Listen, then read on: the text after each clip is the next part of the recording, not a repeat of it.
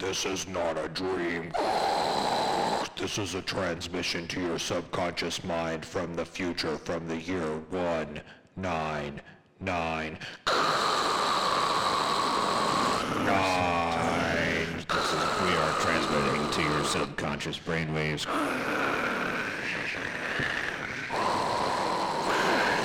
We are here to ensure that the future does not happen, that the floating demon lady does not...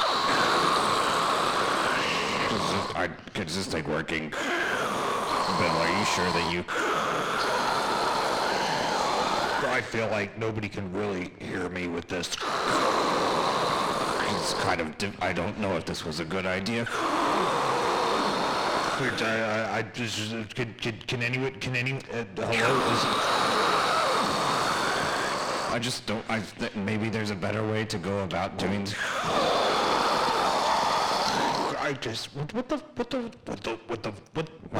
Bill, why did you not...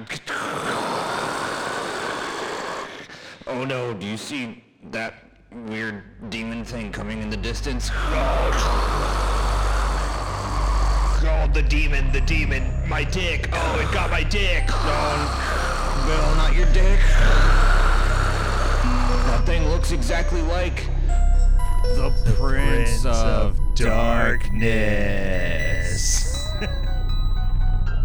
Yeah. And we landed that one very nicely. Beautifully. And it's Hey. me, Andy. And it's me, Tate. And we're here with another episode of My Boss is This is John Carpenter. Carpenter. And today we're here to discuss Prince of Darkness. Now, this is a John Carpenter movie that not only have I never seen it, but I didn't know anything about it before I watched it tonight. Yeah. I watched it this afternoon, and I also knew literally nothing about it. And, I guess, spoiler alert, I really liked it.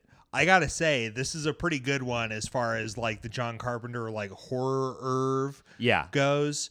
It starts off, gives you like a real slow burn at first, but once things start popping off, you've got like pregnant women who look like they're like melting. You've got a guy who slits his throat, but then just like comes back to life and stares at himself in a mirror. You've got all sorts of cool stuff going on here. Yeah, for sure.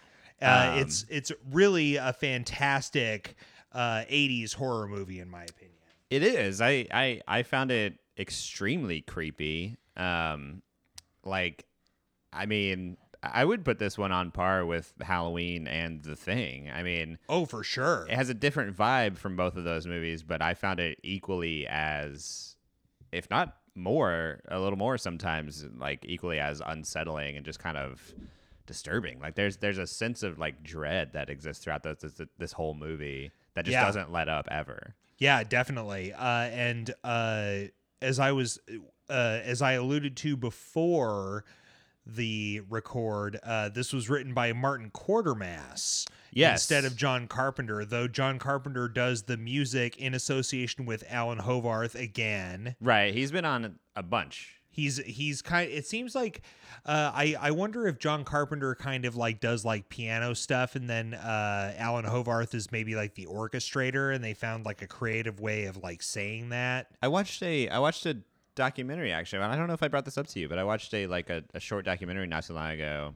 Some behind the scenes thing of maybe it was one of John Carpenter's movies. I don't remember which one it was. It might have been The Thing. Yeah. But yeah, it was basically like Alan Hovarth was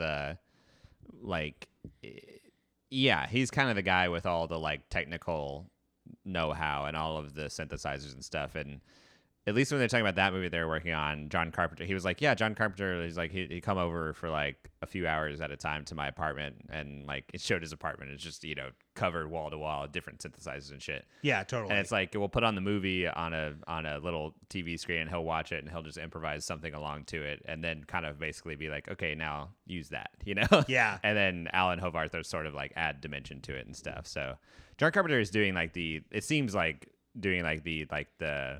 he's laying the foundation, and he's like building the bones of what's going to be the score. Yeah. But Alan Hovarth is kind of adding like the dimensionality and stuff to it.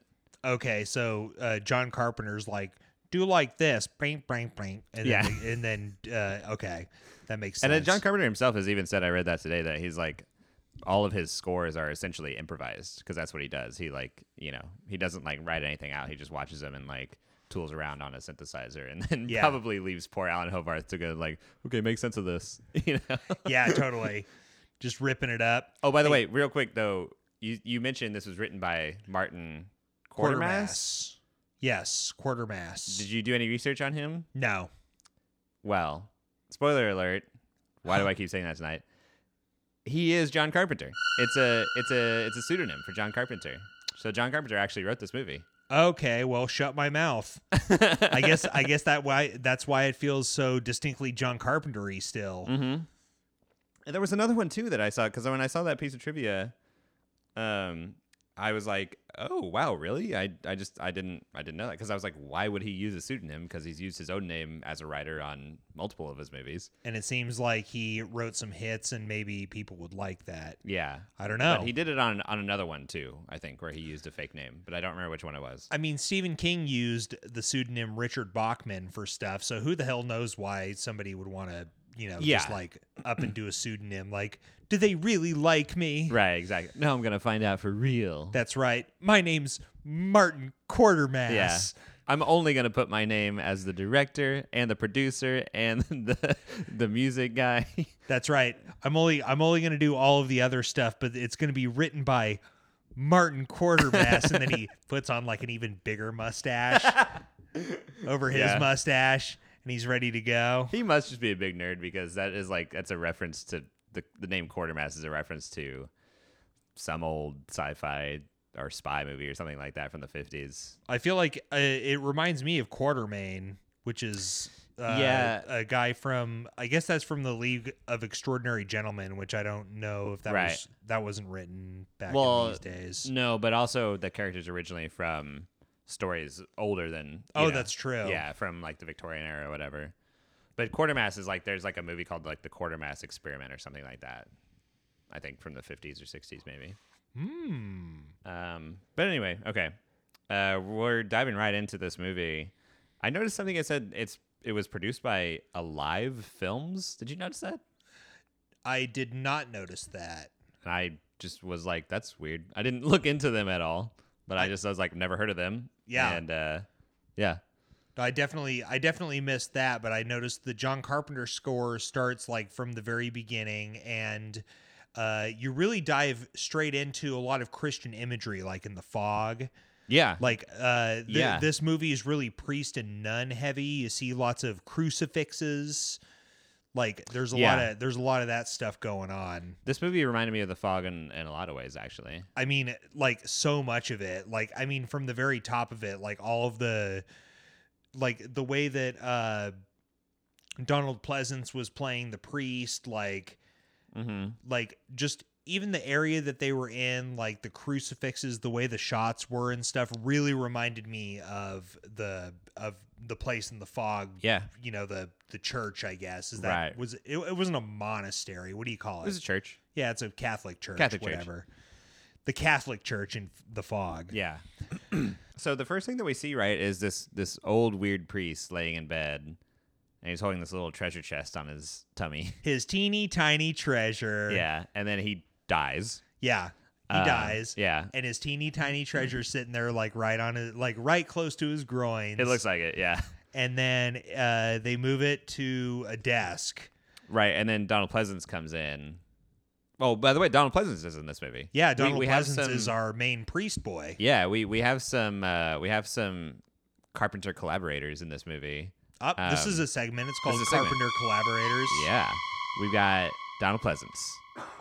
Yeah, we've got Egg from Big Trouble in Little China. Yeah, we've got Wong from Big Trouble in Little China. Yeah, I think the actor's name is Dennis Dunn. Yeah, I think that's correct. It's something like that. Yeah. And that's it. Yeah. but there are three very big characters in this movie. Right. And there were pretty big characters in Big Trouble in Little China. Like it's interesting that these three actors did the movies like back to back. And I also thought it was interesting the way that it seems to me like John Carpenter has kind of a focus on China in some weird way. Well, certainly from the last movie. Well, even from this movie, like Egg is like the theoretical physics professor. You've got Wang Yan or whatever his name was from Big Trouble in Little China, Dennis Dunn, and a lot of the main characters in this movie are Asian in some way too, and it just like is surprising that like he's leaning on Chinese stuff. Yeah, but there's no real mention of like Chinese mythology or anything in this movie. The only mention of like anyone being Asian comes from Dennis Dunn's character. Yeah. To one of the other Asian characters, who I forget her character's name. But yeah, to kind of hurl at them as an insult, which is it's weird. I mean, I guess maybe we'll get to that part, but yeah, there's a lot to be talked about there, I guess. Yeah, for anybody who wants to dive into this movie, it's maybe a little insensitive. It definitely, but the ways in which it's insensitive present themselves in so strangely. They really kind of pop out at you in weird ways, where it's like you're sitting there and you're enjoying a movie, and some guy's like, "You're gay," and it's like, "Huh." Oh yeah, because even Dennis Dunn's character says something about homosexual panic. Yeah. Remember that? Yeah. I wrote it down. Yeah, me too. Because it was just crazy. So then, so we see, I mean, we're just going to be calling him Egg, right? Yeah, totally. Yeah. Professor Egg, maybe, because he's a professor in this movie. His name is Professor Bierach in this movie, but I wrote Professor Bierach equals Egg, so I say Egg. Okay, let's call him Egg. Yeah. He's teaching a class, a very small class, by the way. It looks like there's only about 5 people in that class. Yeah. The class is about reality, or the nature of reality. He keeps talking about, like, at the subatomic level, our logic breaks down, and like, what we think is real isn't real. It seemed like he was talking about maybe quantum mechanics or something like that. Yeah, because that's what I wrote down. As like quantum mechanics, maybe, but like he was like really being as vague as possible. Yeah. Well, and someone says later that when they're talking about like how like hard his class is or whatever, they're like, well, he wants philosophers, not scientists. So like, I guess he's talking about things in a theoretical way, which is then interesting that Donald Pleasence comes to him to be like, you have to prove this thing with hard science. Yes. A man who is not known for proving things with hard science, have to do this. Use your philosophical science to prove this. Right away we start to get shots of like lots of ants. Because I think we see Mustache Man. Yeah, that's what I wrote down was the bugs are agitated. Yeah, which Egg has a briefcase. The bugs are very agitated by this. Yeah. Okay, so because we see Mustache Man walking around campus. Yeah, and he looks like 40. Yeah. Which, by the way, the ages of the students seem all over the place. Yeah. But I guess that's fine because they're all like PhD students. So yeah, some of them probably would be older or whatever. But he's like walking around and he sees our main woman whose name I can't remember, the redheaded woman. Oh, I definitely don't remember her name either. But he sees her and he immediately starts like creeping on her with his eyes. Like he is like staring hard at her. Oh, he's like eyeballing her like so hard. And it's a little creepy. And then and immediately following that is a shot of like him walking past a giant insane anthill. Yeah. And I was like, okay, something's going on with this guy.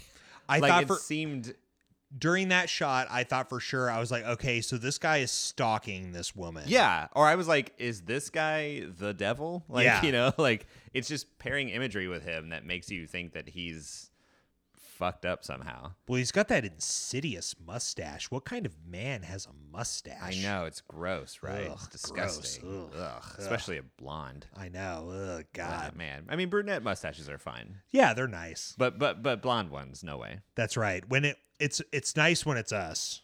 Yeah, exactly. That's what I'm saying. And then yes. Oh, and also the credits. It keeps intercutting through different things happening and then cutting back to credits. Yeah. The credits go on for like 10 minutes. Yes, this is crazy. This is another one of those. Wasn't it The Fog that the credits went on for like ever and ever? This one's credits go on for a really, really long time. Yeah, I think you're right. And they're kind of cutting around because there's one point where the priest goes down way down underneath, I guess, the sanctum, and there's lots of unattended candles around a green vortex. Right. Well, but the priest has a big flashlight. Yeah, that's right. Well, we find out what was in that little treasure chest, which was a big old key. Yeah. And when he very first walks down to that door, he's carrying the treasure chest like under his arm, and then opens it to reveal the key, and then unlocks the door. I was like, why can't you just carry the key in your pocket, man? Yeah. And because later on he does. I mean, I like the aesthetic of the tiny treasure chest. I appreciated it. Yeah. But I agree with you. I don't know why he takes the treasure chest to the door. Right. Leave the treasure chest somewhere else, bro. Right. You only need that key. Yeah, exactly. And so then I think we see the mustache man.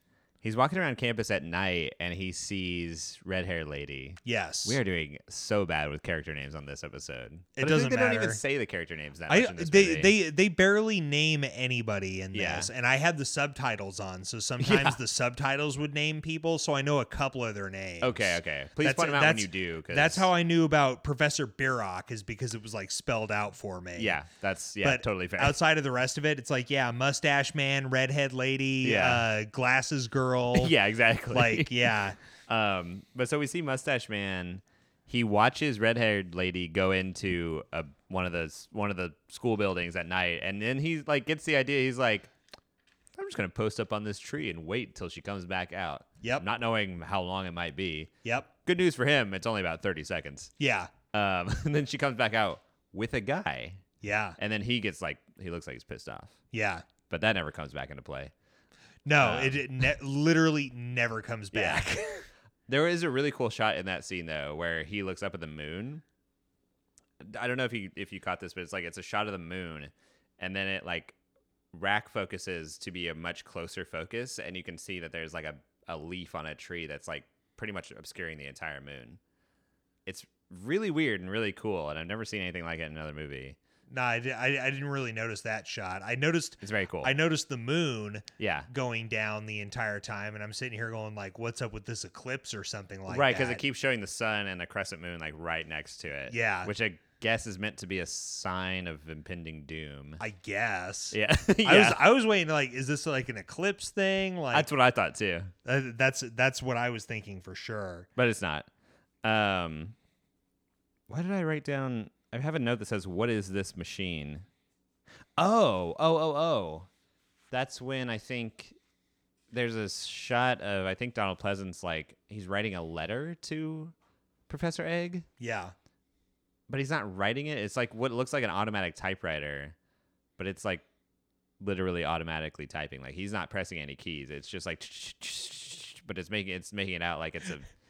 Do you know? Did you see that? I must have missed that part too. I don't know what it is. Maybe it's some piece of weird 80s technology. The only thing I could think of was like maybe he hand wrote a letter and then he could scan it into a thing and then it's printing it out. But that seems beyond 80s. Yeah, technology. Exactly. But he 100% wasn't. Maybe it was just meant to be a typewriter and Donald Pleasance was like, I'm not going to pretend to type. That's right. You know? Like, it's a magic one. Who cares? So I don't know. I just thought that was strange. And then I believe so the priest, Pleasance, and Professor Egg meet. Oh yeah, I wrote that down because there's another. It's like, Professor Egg is like walking around campus and he like stops to like look at something because there's a lot of like characters stopping and looking at something ominous off screen in this movie. Yeah, which I like. Yeah, but he does that. I don't remember what he's looking at. Maybe he's looking at like a homeless person because that's also a big thing in this movie. Yeah. But he stops and he's looking at someone. He's by himself in the frame. It cuts to what he's looking at. And when it cuts back to him, Donald Pleasance is already standing there next to him in the frame. Yeah. And then like taps him on the shoulder. Like Batman. He exactly. appears. Yeah. I was like, that feels like a very Dr. Loomis move from Halloween. I also thought, I was like, if you just took all of Donald Pleasance's dialogue from this movie and just pretended that he's talking about Michael Myers, it would fit right in Halloween. Oh yeah, hell yeah. He's like, the ultimate evil is being reborn. needs a vessel to be more powerful. That's a good Donald Pleasance. I like that. Thanks, man. I think I did it on the Halloween episode, but yeah. I feel like you've been working on it. That's what I think. No, I think I said this on the Halloween episode too. I've tried everything in my power to not just make it an impression of what Matt Gorley and Paul Russ do on their podcast about Halloween. Yeah, but it's definitely an impression of what they do on their podcast about Halloween. That's the best kind of impression, in my opinion. More ants. I wrote down. Oh, right, because stop me if I'm missing something here that you have in your notes, because I feel like I'm skipping all around, but the movie kind of does that too. Yeah. But Mustache Man is practicing card tricks in his apartment by himself. Yeah, that's the way that it appears. Yeah.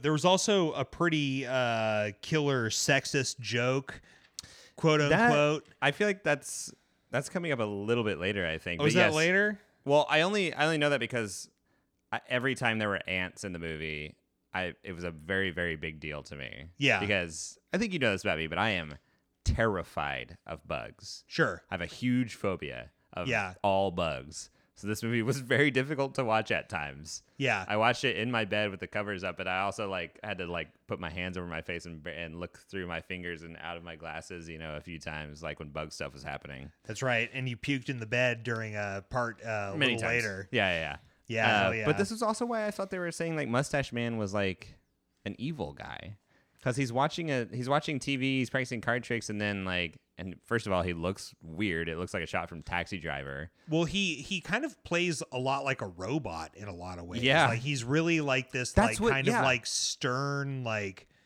one-dimensional character. Yeah, just blank. Yeah. I really, really thought for a large chunk of this movie that I was it's going to be revealed that he's the devil and he's overtaken someone's body and Oh, that was my thought process too. Yeah. Just his blank icy stare on a lot of stuff and that creepy horrible mustache on a blonde mustache is no thanks. But in his apartment you see there's a colony of ants on the back of his computer or something like that.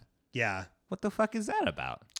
I guess ants rule the world. I don't know, because that doesn't really, I mean, there's a lot of ants, but that never really comes back into I mean, the insect thing does, but not like the ants. Not specific. Well, kind of. There's a line that Professor Egg says later on comparing worker ants to. Oh, I guess that's true. And I think I might have talked over it when I got here, because that was a part that I watched with you. Yeah. I think we're basically now at the point to the sexist thing. Yeah. I have a note. They want money.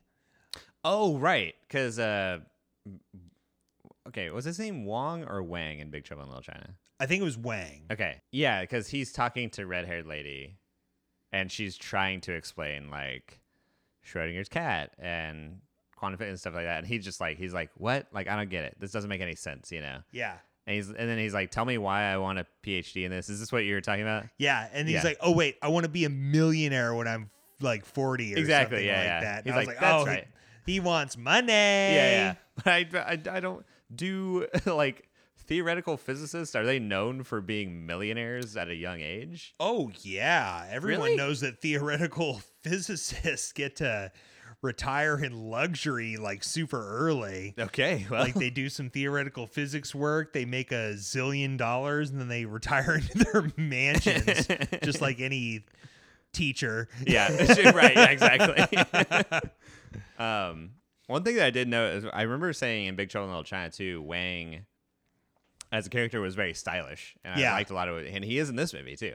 He's got kind of the same thing going on. He was wearing a kind of a jumpsuit thing for most of it, wasn't he? In this movie? Yeah. Oh, I don't remember a jumpsuit, but I definitely remember the first time. Well, not the first time. Maybe he was wearing a jumpsuit for part of it, but when they're talking about where he wants to be rich, he's definitely got that 80s throwback to the 50s vibe going on, you know, with the pleated trousers, and a kind of a pink fun print shirt, that's blousy and stuff, and but also gold chains. I was like, this guy's cool. Yeah, and it kind of made me think, cool. I bet that actor just I bet he just like John Carpenter let him wear his own wardrobe to both of these movies. You know? Oh yeah, John Carpenter said, "Danny, bring your best gentleman's blouse to set. Yeah, it's going in the movie." Yeah, for sure. And Donnie was like, "I'm on it. Can I bring my gold chains too?" And John Carpenter was like, "Oh yeah." Only if you bring 2 of them. That's right. Just the classy ones. But I do kind of appreciate that, like, especially I think for an 80s movie, like all these characters are like super smart. Yeah. And it would have been very easy to paint them as like being super nerds. Yeah. But they're all pretty cool. You Yeah. know, or at least they I don't know. They're not like stereotypical like science nerds, you know. Yeah, and they're pretty much all physicists. I think so. Like they're pretty much all, or most of the main characters, like the computer girl and glasses girl and redhead and Wang. They're all physics people. I think because I think that's why. I mean, they're joined by other departments, but I think that's why Donald Pleasance wanted to get Professor Egg's students, is because like they're all studying like theoretical physics or quantum physics or something. I don't know. I'm not a physicist. I'm not either, and it's not really explained. It seems like one of those things where they're like, throw some mumbo jumbo in there, and people are like, oh yeah, it's like, you know, like rockets or something. Yeah, exactly. No, you know, I think that it basically is what happened, because I read that like John Carpenter like read a couple books about quantum physics, and he was like, oh, I want to use that. So he has like, he's writing this movie with a layperson's understanding of quantum mechanics, but writing characters who have a deep knowledge of quantum mechanics. Yeah, hell yeah. So he's 2 books deep, and he's writing experts. Which, by the way, watching it, I'm like, yeah, they seem like they know what they're talking about. I mean, they're saying stuff. That's the important thing. That is very true. Okay, do you want to talk about where the sexist comment, that mustache man? Yeah, the sexist comment was it felt like it came out of like left field. Yes, and it also felt to me like it was like furthering painting him as a villain. Yeah, right? Where he's like what was it that she was saying? Like he was talking to the redheaded girl, and she was saying something, and he was like, get back in the kitchen or some shit like that. Yeah. Oh, excuse me. Oh, it feels good. Andy, come on, man. No, it's all right. No, it's. I think she's talking about quantum mechanics, and she's saying like, you know, I every time I feel like I get a handle on it, like then it just slips away from me, and then he like turns it into like a pickup line. He pulls out a deck of cards. And he's like, you know, there are some things that are never changed by quantum mechanics, and then he's like, so he basically makes a comment about like how pretty she is. Yeah. And then she rightfully is like, that's an extremely sexist thing to say. She just bluntly says it, which I was like, yeah, good for you. And then he says, I'm a proud sexist. Yeah. And then she, of course, becomes angry. And then he says, hey, what's the matter? I was just joking. Hey, just messing around. Yeah. Hey, where you going? Well, you can't take a joke, except she doesn't leave. Yeah. You know, which she would have been justified to leave right then, but 80s style. Yeah. She sticks around. Oh, he's and then a pig. she apologizes to him. Yep. Yeah. Hell yeah. Fucking crazy. Yeah. So they're all physicists is the next thing that I have written down. And then Mustache and Redhead end up getting down. Yeah, and it's a hard cut to the morning after, much like in The Fog. Just like in The Fog. This is like, you know, Dirty Dick Nick and Jamie Lee Curtis's character, just like they were together. Right. And then suddenly, they had sex. Like they're just like in bed. There's almost like that happening in that movie, and then this happening in this movie makes me feel like it's like, I wonder what like John Carpenter's idea of like having sex with someone is like. You know what I mean? Because like, you never see it, and then but also it's like, oh, here's a man and a woman in the same place who have nothing in common, and one of them's kind of disgusting. Oh, they already had sex. Yeah, you know? And then they're like, hey, what's your name? Yeah, I'm in love with you. That's right. I'm going to follow you to the ends of the earth. Let's defeat this ghost horde. I wrote down creepy ant lady. Oh, is that where Donald Pleasance maybe he's at the church and he looks down the street and he sees a homeless woman in the distance. Yeah. Who appears to be like praying to someone. Yeah. And then it cuts to a close up and she has ants crawling on her face. Yeah. Very creepy. There's all sorts of cool stuff that start happening here, like the 4 women that get dropped off and they come out of the car, and there's all sorts of there's those creeps, and they're all staring at them, and they come out, and 2 of the women are like, "What's up with those guys?" And the other 2 women are just like, "Ha ha ha ha." Right. Right, that's right. And they just start going in. We should say the creeps are led by Alice Cooper, because he's 18 and he knows what he wants. Guess what? School's out for summer. And you know what? You're going to feed his Frankenstein. That's another Alice Cooper song, I think. Yeah, I think so. Okay, so I mentioned to you off mic that there's a funny story behind why Alice Cooper's in this movie. Yeah.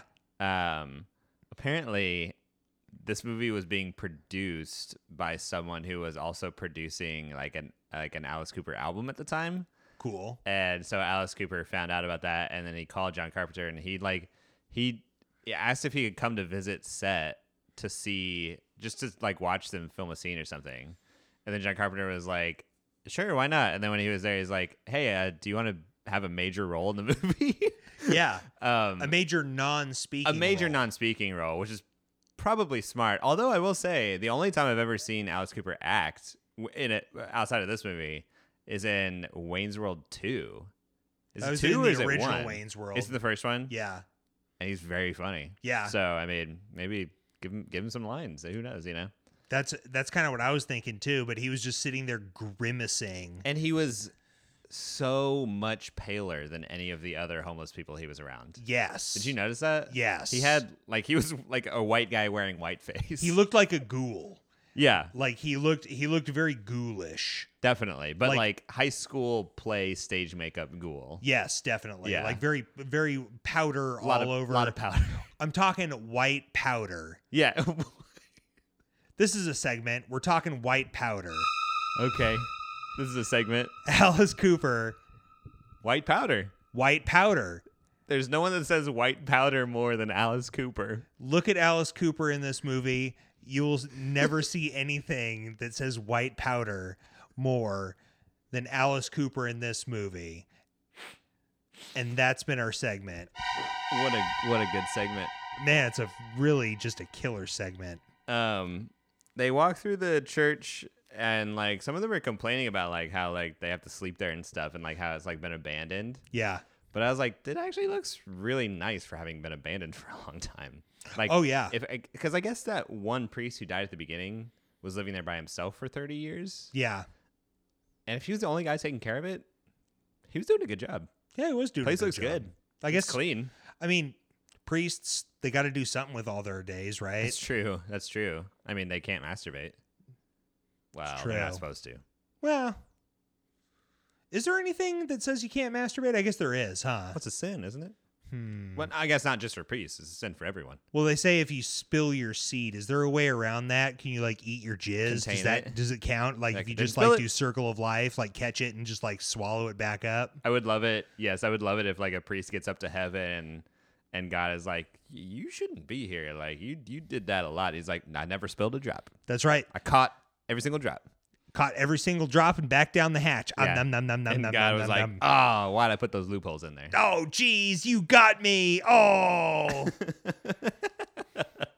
And then you get to go into priest heaven, which is the best heaven. Wow, yeah, priest heaven. That's right. It's just you and other priests. Just you and other priests. Yeah.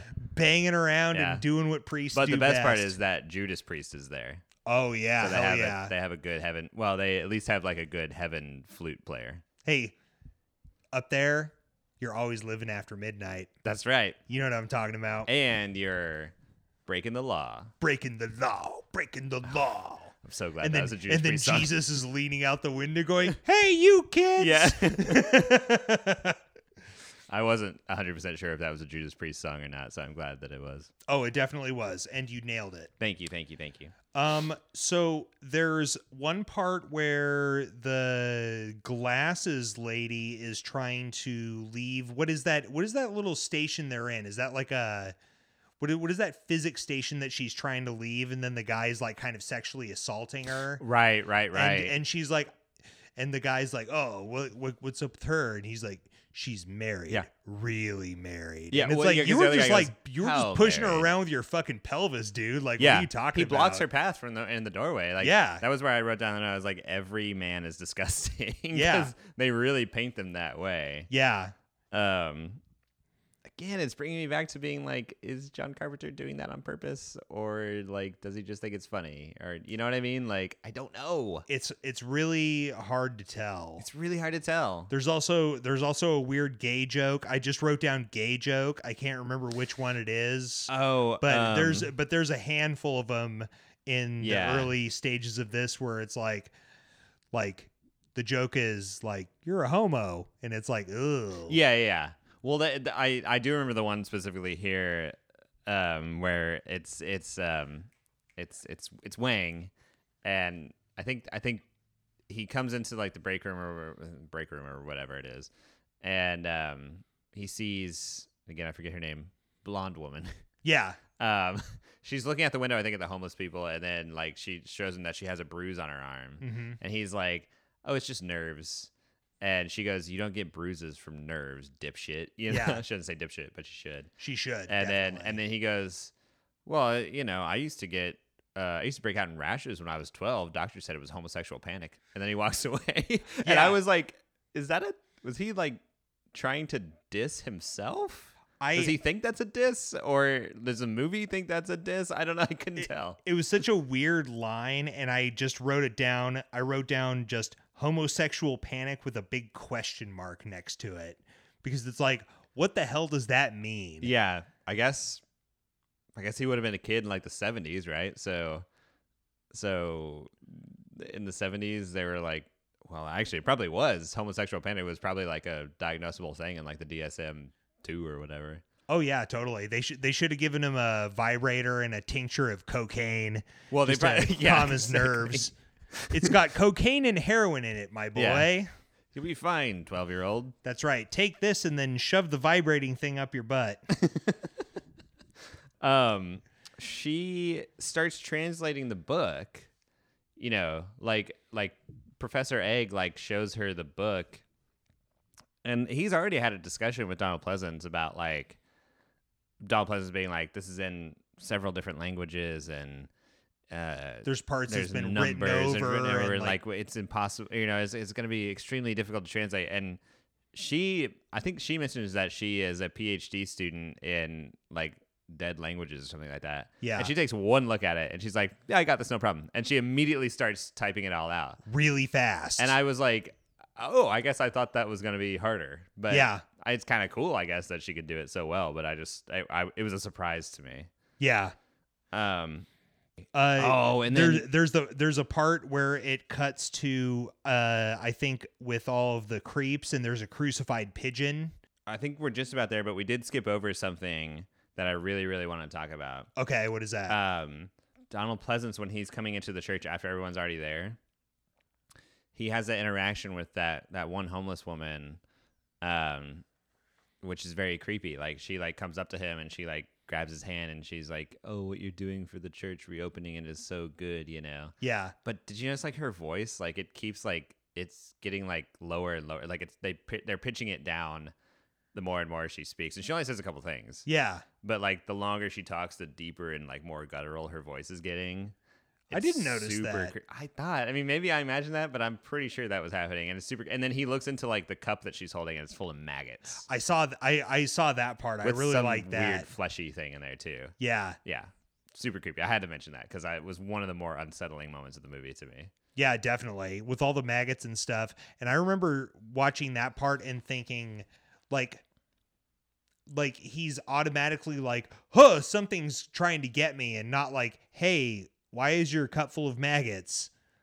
Are you okay? Do you need some food? Yeah, like you're obviously homeless. Like, why do you have a cup full of maggots? Like, right. I don't know why it's gross, but I don't know why he immediately jumped to like demons. Well, that kind of reminds me of like in like Christine, when like Arnie's girlfriend is instantly like, that car's trying to kill me because it hates me. Yeah. It's like, I mean, you're right, Yeah. But why would you think that? Yeah. Yeah. For sure. And then I think we're at the crucified pigeon moment, which there we go. Yeah. And then Alice Cooper kills the nerd. Yeah. With a half of a bicycle. Yes. Which apparently was something that he did in his stage act, I read. Yeah. Did you know about that? Not about that specifically, but he would always do like big like spectacle things in his stage act where like, stuff he'd get his head chopped off sometimes. Really? Or like, yeah, he would always do like big, like really like spectacular, like kind of stuff back, especially like at the height of his powers. I never knew that. Yeah. No wonder him and John Carpenter got along. Oh yeah, he was big and like extreme back in the day. Like people were scared shitless about Alice Cooper back in the old days of like the 70s. Yeah. That's I never knew anything about that. I mean, like when I read that, it was like I read that like they put it in the movie because it was something that he did on stage, the bicycle impale, and I was like, what do you mean he did that on stage? Like he impaled someone with a bicycle? But I guess maybe yeah. Yeah, he would do all sorts of like crazy stuff. It was very theatrical, his show. Because apparently that was his prop from his stage show that he brought to the movie, and then they put it in the movie. Which also makes me think like if you were a fan of Alice Cooper and you saw this movie, you must have been losing your goddamn mind. For sure.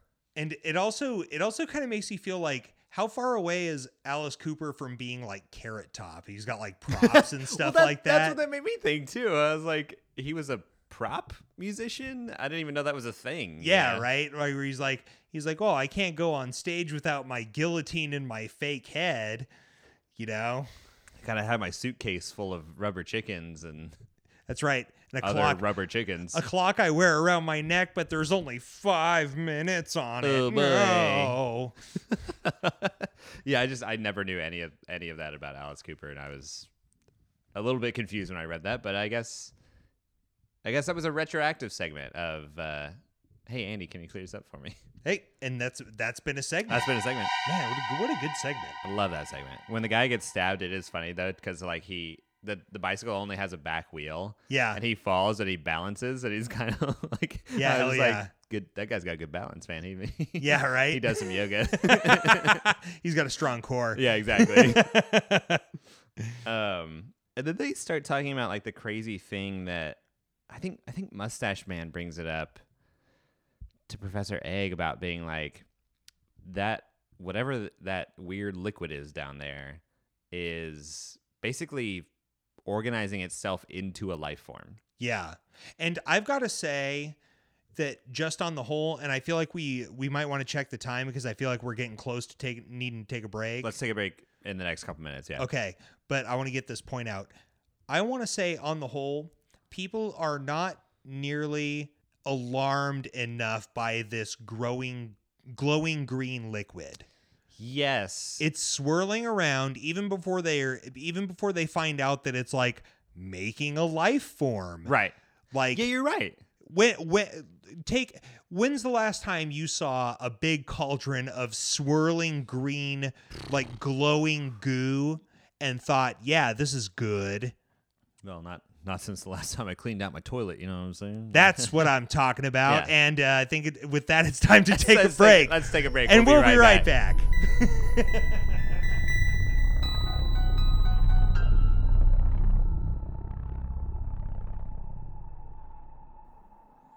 And we're back. We're back. And we're just about, we're still talking about the point where they're like, everyone's first seeing the green goo and stuff. Yes, they're looking at the vat of slurry. Yeah. Which is glowing green slurry. Which is truly crazy. I mean, the fact that it's just a big tube with like green slurry in it. Also, it's in the basement of a church. Yeah. Like, isn't that like if I saw that in the basement of a church, I would be like, what have you guys been doing here? Yeah, exactly. Well, and that's the thing I think that you were saying kind of too a little bit is like, like a lot of them are kind of like not having as big of a reaction to it as you would expect. Yeah. And I'm kind of two minds about that, I think, because on the one hand, I'm like, if you actually believed that, like if you are one of these research students who is brought here and you know that you were brought here by a priest, and yeah, this is all happening in the church or whatever, and you actually believed in like the devil and stuff, then yes, you should be losing your mind and freaking out and being terrified. And on the flip side of that is if you didn't believe in any of it, which is kind of what Wang, he's kind of that guy who like is like, this is all bullshit, you know? Yeah. Then why would you have any reaction? Why wouldn't you be like, this is fucking crazy, I'm going to go alert some authorities, you know? Yeah. And I guess a couple people do try to leave, and it doesn't work out well for them. That's true. But when I think Mustache Man says like, oh, it's not, I don't know, he throws out some scientific mumbo jumbo, but ultimately what he says is that like it's organizing itself into a life form. Yeah. It's making a thing. Yeah. I was like, whether or not you're religious, they should be contacting every single scientific organization in existence and publication and being like, this is groundbreaking, like, and we are observing it, like, you know, like, they don't even have a phone in the church. Yeah. Which I guess I get that, because I mean, if it was just one priest living there by himself for 30 years, he probably didn't have a phone. But like, and I know it was before cell phones, but like, you can't bring like a walkie-talkie or something, or a radio phone or something like that. Like literally nothing. And you're sitting here looking at this big tube of green fluid that's making life. A life. There's no way to look at that thing and be like, oh, it's making something, and not think it's making a monster. Well, yeah, true. Yeah, There's literally no way to look at it and think like that's not a monster. Like, right, exactly. You'd be ridiculous to think that. Right. Okay, so they do say something about you were just about to say the priest then sort of cops to something. Yeah, so there's some pretty cool Christian revisionism that goes on here, which I thought was a lot of fun. And then the priest what I wrote down is he cops to religion being a scam.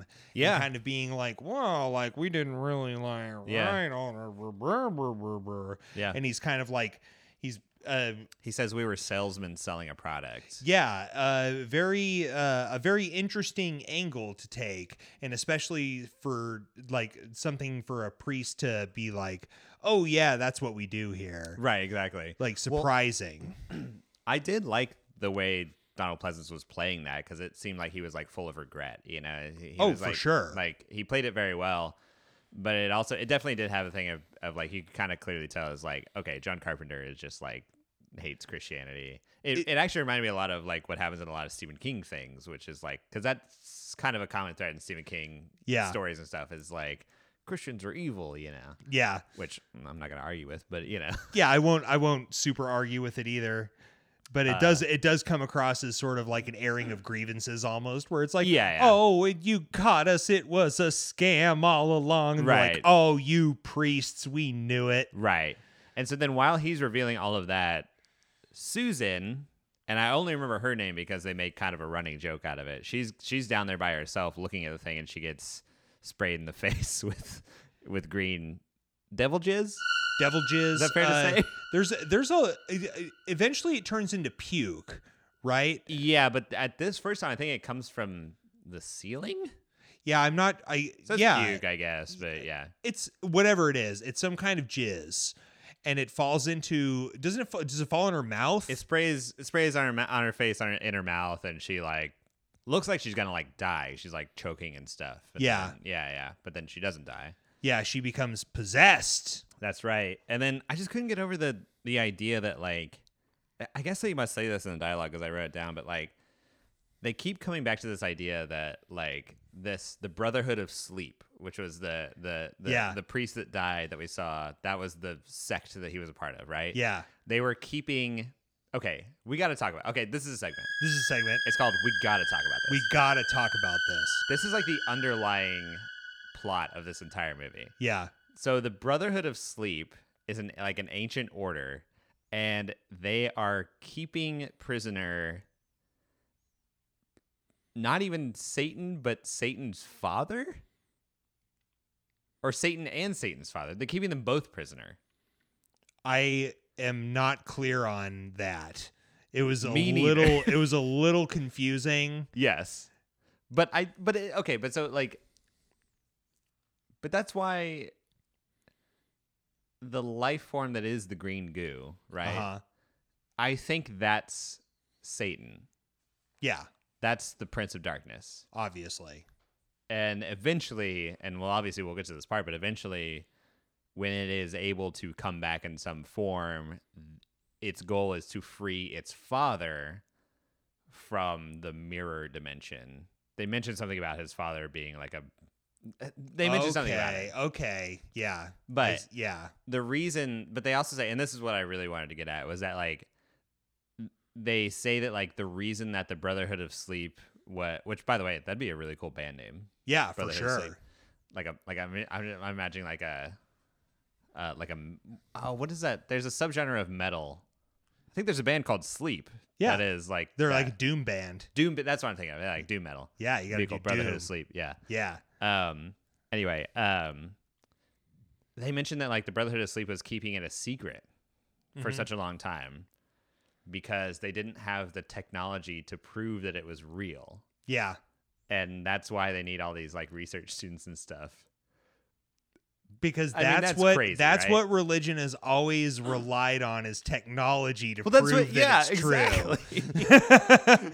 That's what's so crazy about this movie is that like the priest is like, now's the time. We have the technology, like $6 Million Man style to like, we can prove to the world that the devil is a physical entity, not just a spiritual entity. You can see on my paper right here at the beginning, I wrote down religion v science. Yeah, well, what?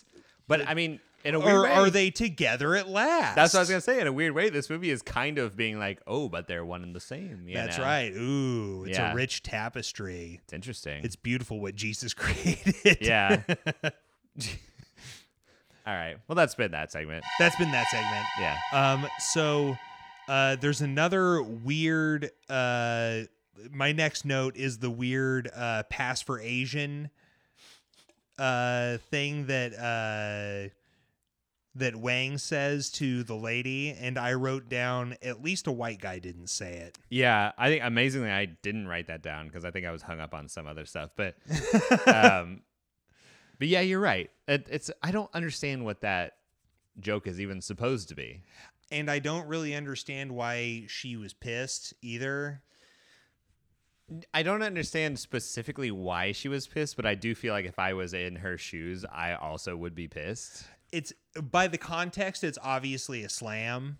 But I kind of don't really get what he's getting at. Like, is she not Asian enough? Like, because maybe she was born in America, or is it But he also doesn't know her. Yeah, they don't know each other. Yeah, like that might have been their first interaction ever. Actually, now that I'm remembering it, so maybe he's just being an asshole. I think he is. Well, I think even Mustache Man calls him out later on for being.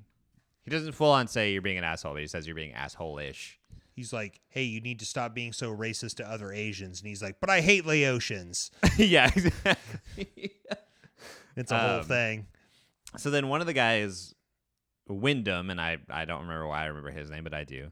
He tries to leave, and a couple other guys try to talk him out of it, but they are unsuccessful, and they go back inside, and then he's going to leave, but then he gets... Oh, I think then he sees Susan... She's like standing at the railing, like looking out at him. Yeah. And then he gets surrounded by the street people. I think that's how they refer to them in this movie, is the street people. I always call them the creeps. Yeah, the creeps. Alice Cooper does some heavy breathing. Yeah. And someone runs at him with one half of a pair of scissors and stabs him a bunch of times. Yep. Oh, but he also sees that like Susan's hands are covered in bugs. Yeah. I wasn't looking too closely, so I'm pretty sure these weren't ants, but I think they were like roaches or like some beetles or something like that. Some kind of well-behaved bug that they could put all over an actor. Yeah, and what was so crazy about this, though, is that like the person with the scissors is stabbing him a whole bunch of times. Yeah. But there are also like a bunch of roaches and shit at their feet that they are all clearly stepping over. Like, you know, like... Yeah. And they're like standing on like a hill of roaches. Yeah. And just squashing him under the feet while she's stabbing him. This was one of those moments where I really couldn't watch. Yeah, that was pretty cool. I was trying to figure out what that guy's name was. I wrote down his name as Mr. Kaka because I swear he said Kaka two or three times before he got stabbed to death, and I was like, what the fuck kind of line is that? He does. Okay, I wrote that down too because when they're going back inside, they're like, "Well, we're gonna go. You can leave if you want, but we're gonna go back in." And he goes, "You guys can't really believe this, right? This is caca." Yeah, it is caca. And then he says it to himself. He's like, "Caca." Yeah, and I was like, "What the fuck kind of? Who writes that?" Yeah, what? I what guess in the world? Martin Quatermass writes that. Hey, you know what? The guy got stabbed, and so I guess justice was done. And then we see our first VHS nightmare. Yes, this is our dream. These were that like recurring like dream thing. Yeah, which gets explained a little bit further on. A little bit. That was my favorite stuff in the movie. Like, for sure. Each time that happened, for some reason, that was the most unsettling thing to me in the movie because like it's clearly a VHS. Yeah.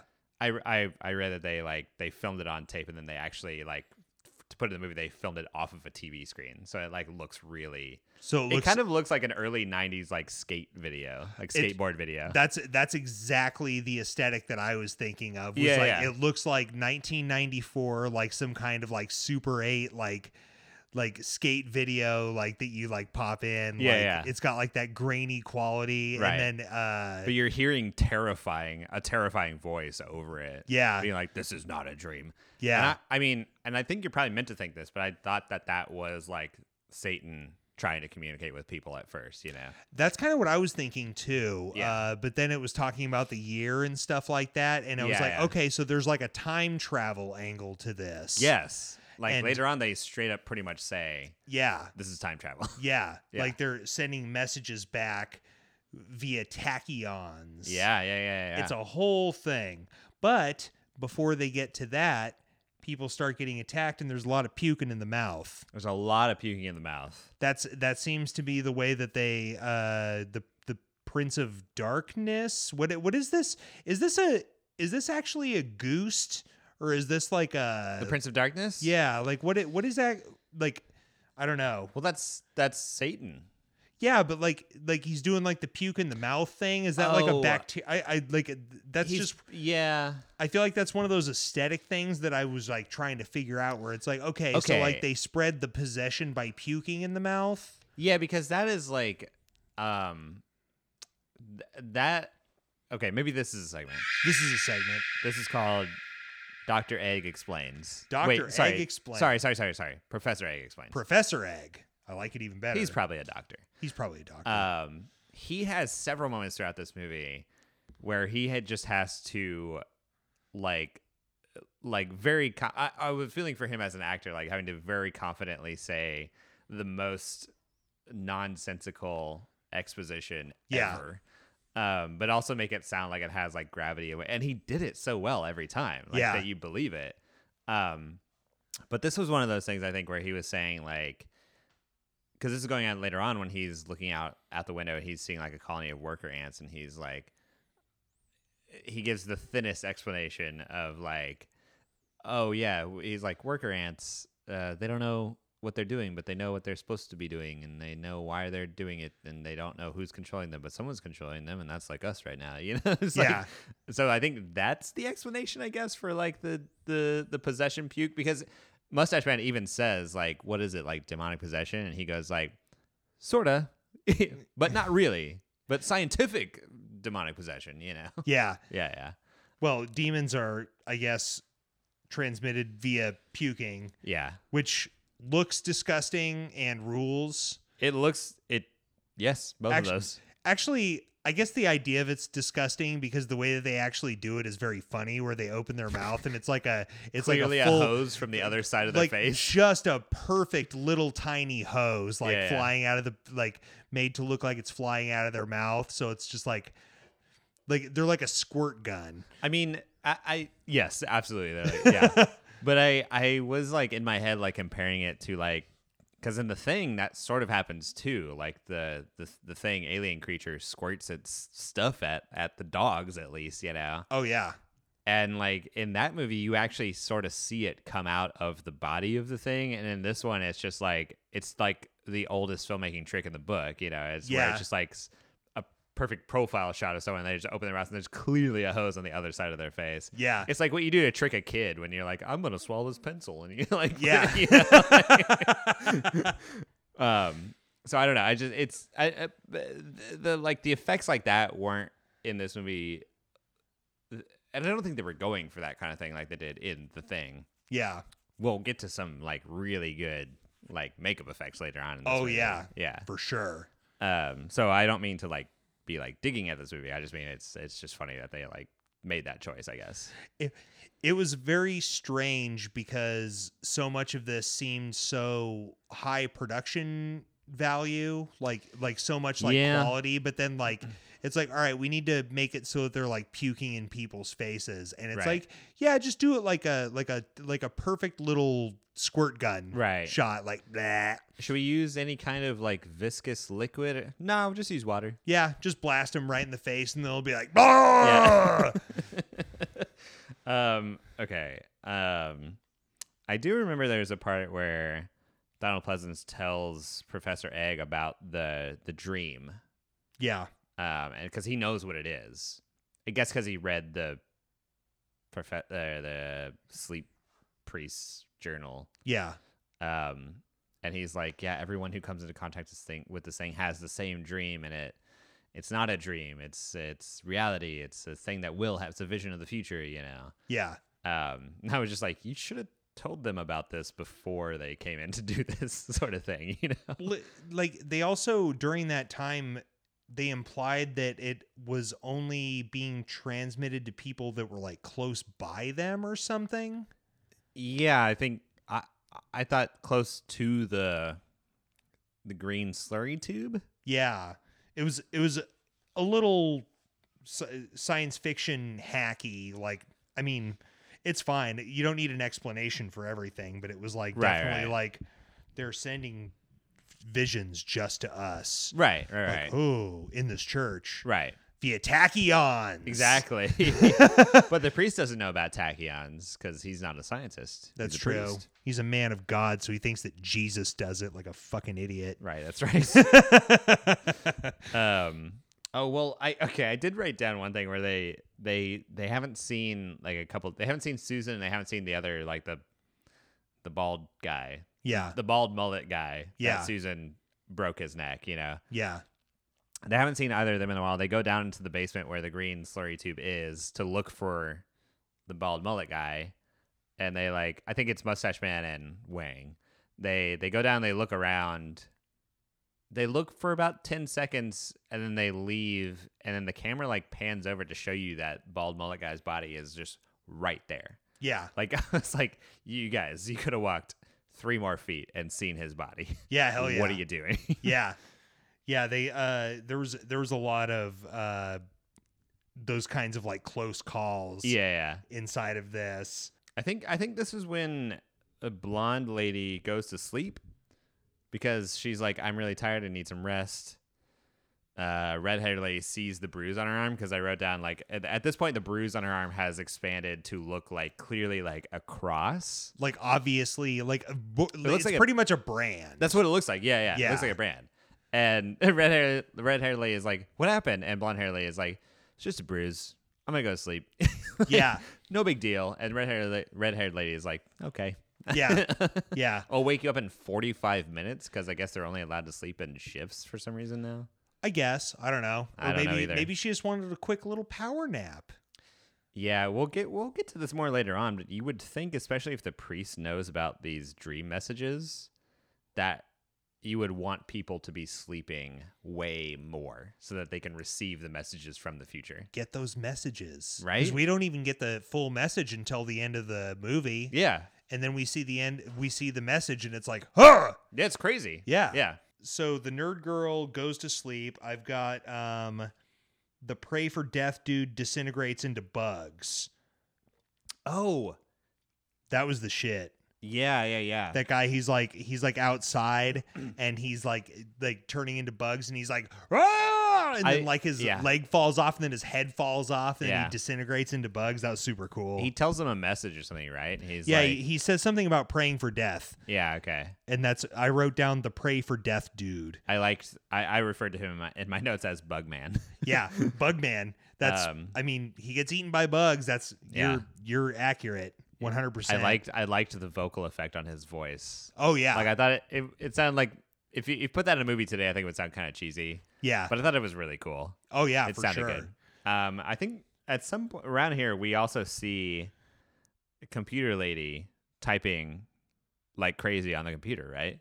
I think it's right around this time, because around this time I wrote down green goo in the eyes and mouth. I can't remember quite what that refers to, but it seems like somebody else got gooed. Oh, well, And then right around this time we see that the blonde girl has a big pregnant belly.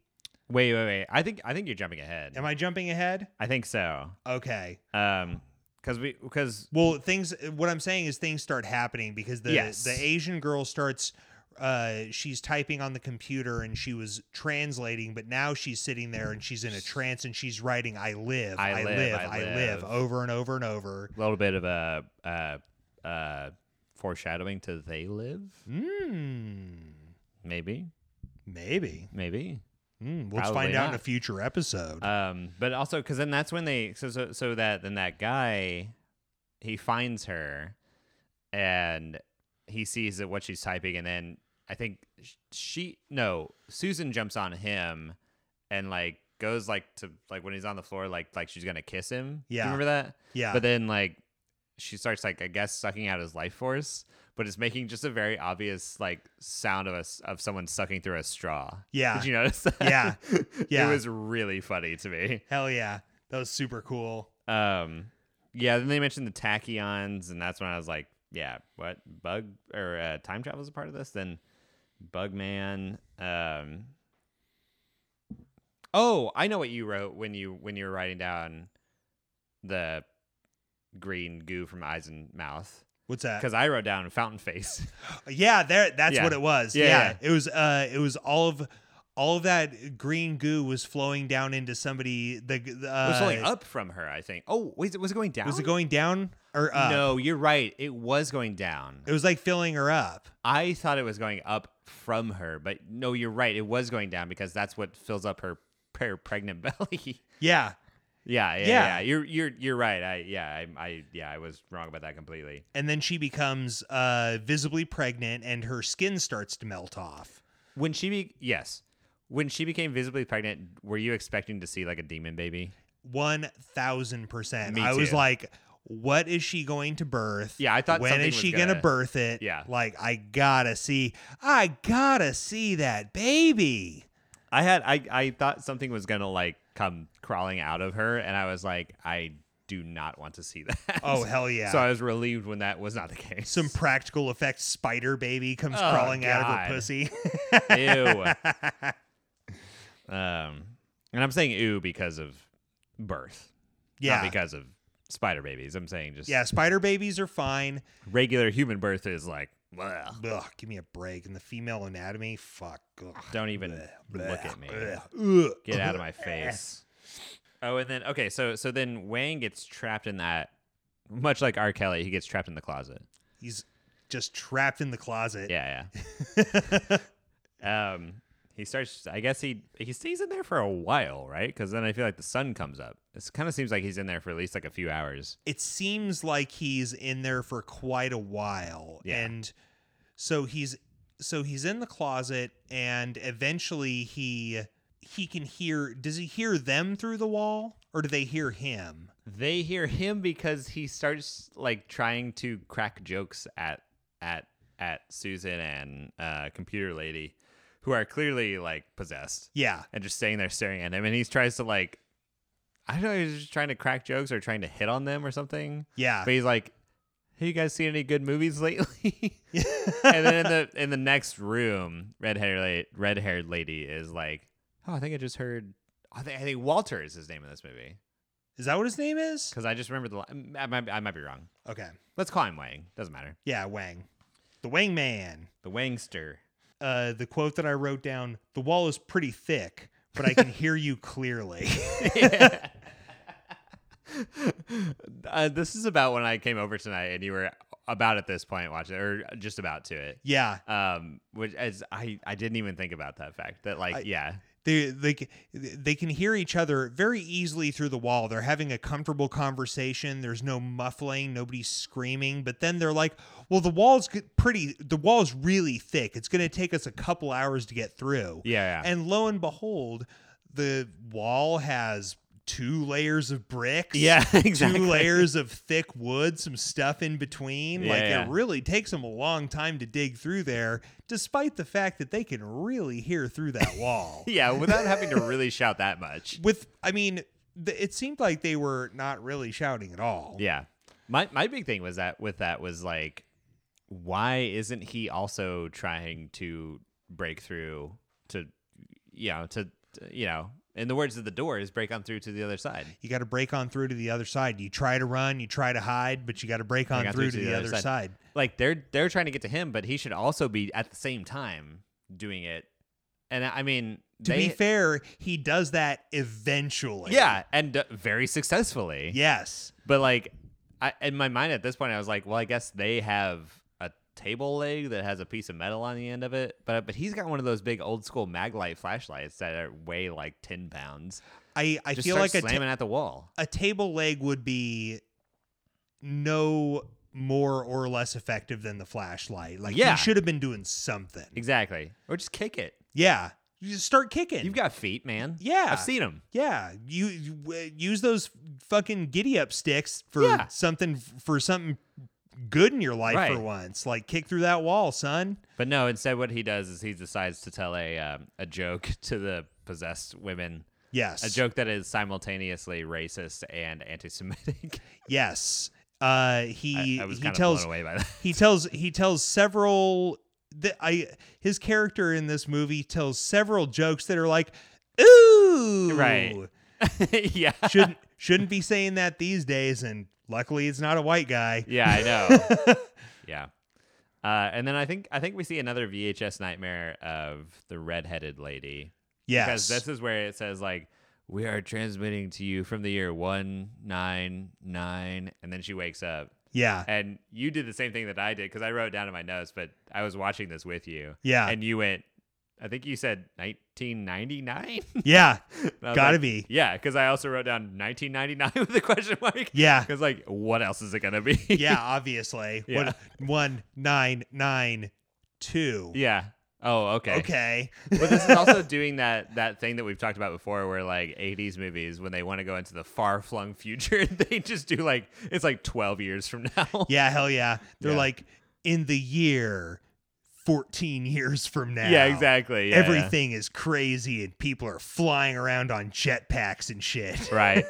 Which I'll tell you what, I think I maybe mentioned this when we were doing the Escape from New York episode, but I think I was kind of saying, like, well, maybe because in the 80s, like, the Cold War was still a thing and, like, nuclear war was still, like, a possibility. So people thought that, like, even, like, 10 years from now, things might be totally, totally different. Yeah. And how crazy is it, to think about that concept now? But now, the way, like, 2021 is starting out, I'm kind of like, let's give it 12 years and maybe we will be in an apocalyptic wasteland. Oh, yeah, for sure. Like, I definitely feel the same way, where it's like, oh, come on. Like after like 14 years and now it's like 4 years of Donald Trump, and it's like, nah, it tracks. Yeah. Like, we can get there pretty fast. Like, it wouldn't take that much. Yeah, it wouldn't take that much at all. Yeah. Might give us 6 months. Yeah, for sure. Give us 6 months and an actual gas shortage and see what the fuck happens. Right, exactly.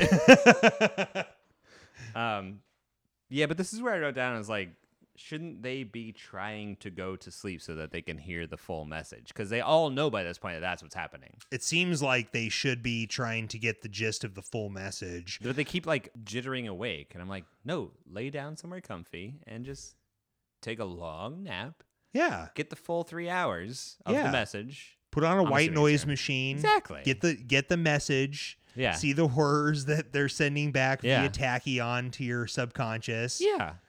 And then, because by the way, nothing in the message that we ever see tells you, like, this is what you have to do to stop it. It just tells you what it is. This is the future. Yeah. This is the future. Great. You must stop it. Yeah. Imagine if you were like imagine if it was like 1990, right? Yeah. And you like knew that you were getting a transmission from the future and it was of 9/11. Yeah. And that was it. It was like, this is the future. You're like, oh no, I gotta stop it. And you went like, you got the message again. And you're like, oh, there's no way of how to stop it. Why are you showing me this? Yeah. Like, come on, people in the future is all I'm saying. Yeah. Send us back something useful. Yeah, you got to give some information. Like she's what is the monster? What's its weakness? What's its weakness? Yeah. Silver bullets. Get some Great. silver bullets early. Lots of silver bullets. And if that's what you're doing, start with that. Yeah. Like maybe even start with the words, this is not a dream, silver bullets. Yeah. Now let's get on to the rest of it. If you see something flying around silver bullets, that's all you got to say. Exactly. And then if everyone has the dream, they see some man or woman flying around. Like, well, now I know what I got to do.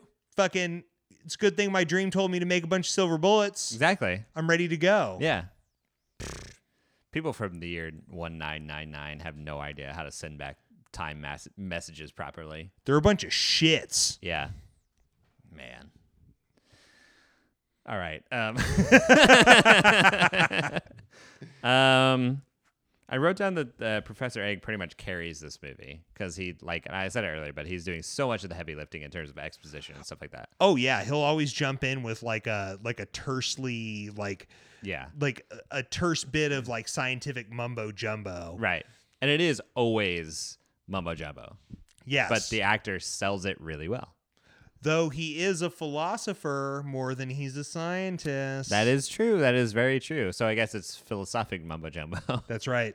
Oh, and so now I think we're at the point where I almost called him Loomis. Donald Pleasance is trapped in the room, hiding behind like a water heater or something. I'm not sure what that was. It looked like he was kind of ducking behind a wall to me. But it moves later on. Maybe it is a wall. I don't know.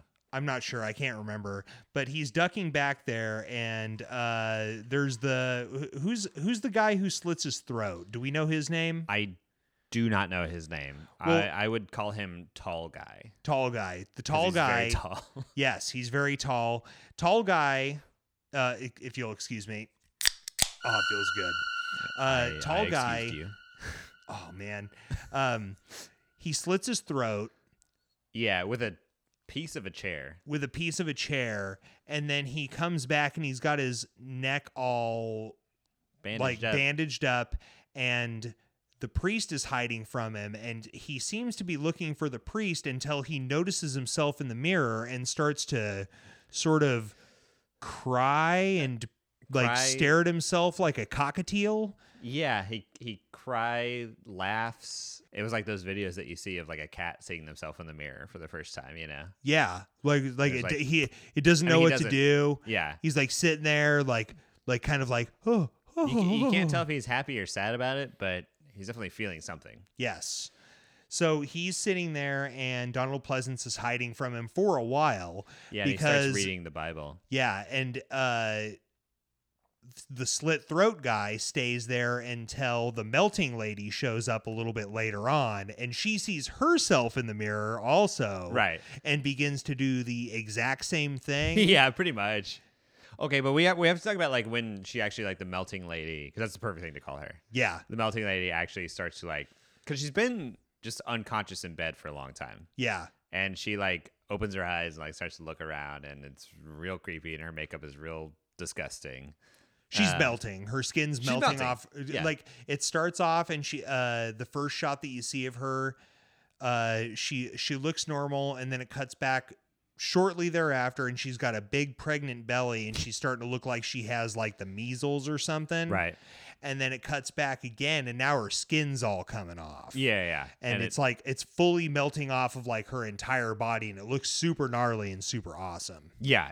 Yeah. This is, I think, where the movie, and this is probably like the last 15 or 20 minutes of the movie. This is literally like the last stretch of the movie where everything really starts to take a head. That's what I was gonna say. It really like kicks into overdrive here. Like, this is where shit like all hell is breaking loose. Yeah. Literally. Yeah, for sure. I don't know. Literally and figuratively. Yeah. So her skin's melting off of her body. I was waiting for that devil baby, but the devil baby didn't show. It's just that Prego belly just like went away, which in a way is somehow creepier. Yeah, I think Wang says something about like he says something. I don't remember what the line is, but it's some sort of explanation that like what her belly was filled with she wasn't actually pregnant. It was filled with that green fluid, and then that has like soaked into the rest of her body. She's filled with the devil's cum. Yeah, basically. And now she's soaking it up like a sponge. Now it's like, you know how like you can have like a blood alcohol content? Yeah. This is like a blood devil cum content. Oh man, and she was bursting. You know she was way over the limit. Oh man, you know that devil put her down. Porno style. Yeah, porno style. Porno style. I do want to talk about the moment where, because when Wang starts seeing that happening, and then he starts screaming because of course like now he's like, oh my god, like I'm still trapped in the closet, R. Kelly style, and so then Mustache Man is like, well, fuck this, I'm gonna go out in the hall and go around to him, and he does, but when he opens the door, then I think Bald Mullet Man reaches in and like starts to attack them. Yeah. But Professor Egg does something that was so mind-blowingly pointless to me. He picks up a soda can and a single chopstick. Yeah. That are by his feet. Yeah. And then just the shot of him when he stands up, he has the chopstick in his mouth like he's Errol Flynn with a pirate knife. Yeah. And he's like shaking the soda can like fucking like as violently as he can. Yeah. I took a screenshot of that, by the way. Yeah, I was yeah. like, that's I remember this part. Got to be on our Instagram. And then like the demon possessed guy starts to break in, and then he like pops the soda can open and sprays in his face, and guess what? It does nothing. Yeah. Stupid idea, Professor Egg. Professor Egg, what are you tripping on? Yeah. You've been philosophizing too much. You need to do some math. But I mean, I was like, what is he gonna do with that soda can? And he did what I thought he was gonna do.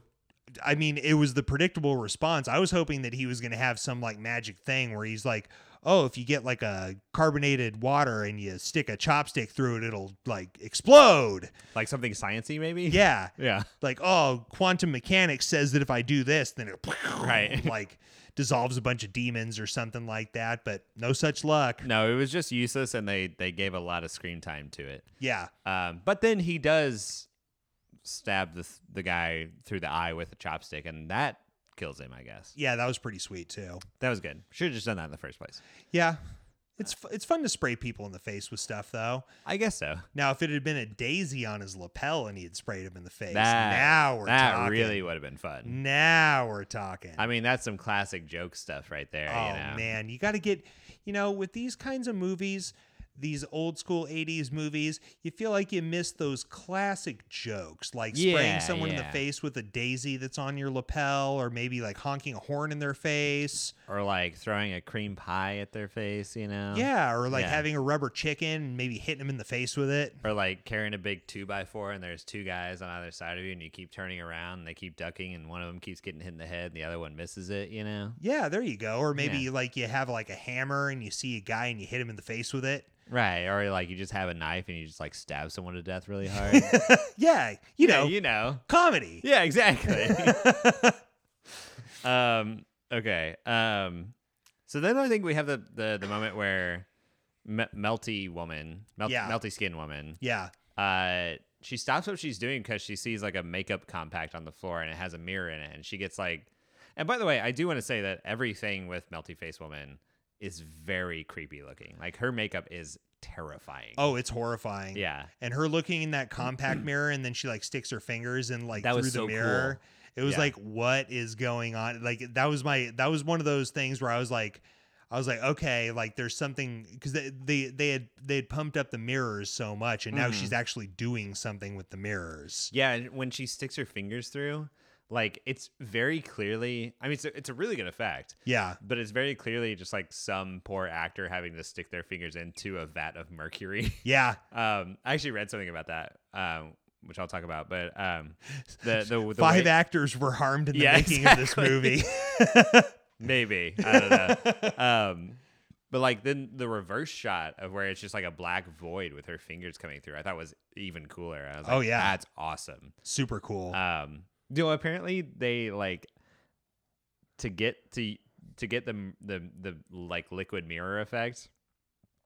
They use mercury, obviously, but they took it from the like cranes and dollies that they had on set. So like these machines that I guess use mercury in some part of their machinery, they siphoned it from these machines.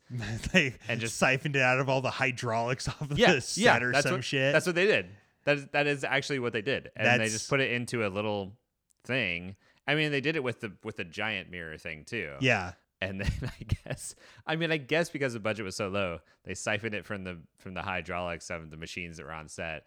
And then they said after they were done, they put it back into the hydraulics of the machines. But I was like, wink. I don't know about that. Yeah. That sounds much harder than taking it out to me. Yeah. And especially like on a low budget film, it's like, well, we had to siphon mercury from all of our equipment.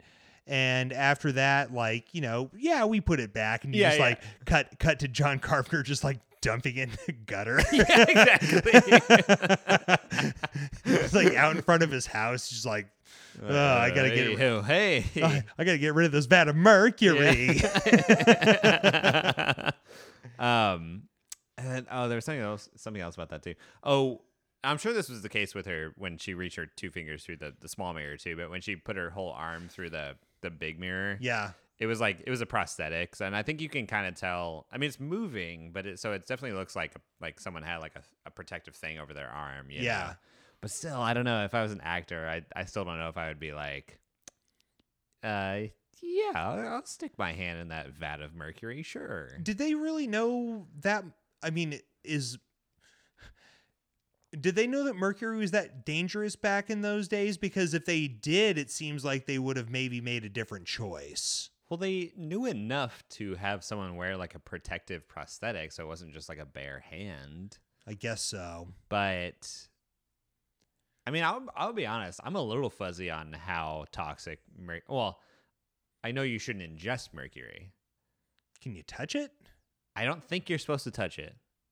But if you do, I don't know what's the worst that happens, Well, I guess mercury poisoning. That's I thought that was from like ingesting it. I don't know. Can it like soak in? Oh, I guess it probably can soak in through your skin. I mean, if you can't touch it, it seems like that would be a thing, right? I don't know. Yeah. What about like being around it and like breathing it? But I mean, for such a long time, they used it in like thermometers. Like my parents had an old, like a mercury thermometer when I was growing up. That wasn't that long ago. Yeah, but that's like, oh boy. I don't know. But it could break so easily. Yeah, it's true. I guess you have to make sure it's not broken when it's up the baby's butt.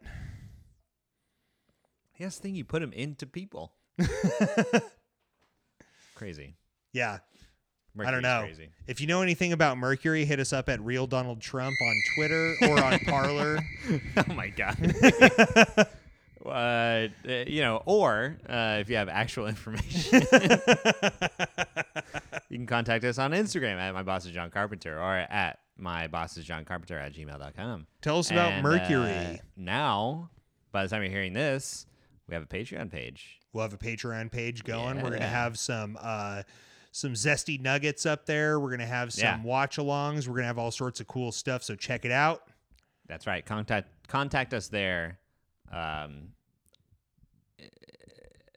Unless you're someone who uses Parler. That's right. In which case, at Real Donald Trump on Parler. Yeah. And at Tate Chitwood on Parler. What? No. Hey, whoa.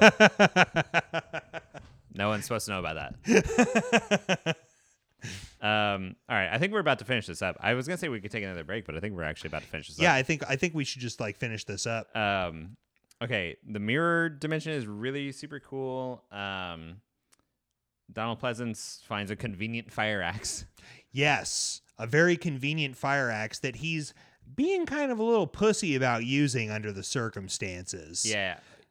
He finds the axe and he's sitting there and he's watching the melting woman stick her arm through the big mirror. Yeah. And I'm sitting here going, like, you take that little back end of that pointy end, you jam that thing right in your skull, like John Carpenter style, or just like any slasher movie. Right. And you go fucking dunzo. Right. Well, what does he do? He pussyfoots around for a little while, and then he goes up and he cuts her arm off. And what does she do? Grows a new arm. Which I really loved that moment. I fucking loved that moment. And I loved getting to see you see it for the first time. I was like, yes! Yeah, you were losing your mind. Like, yeah!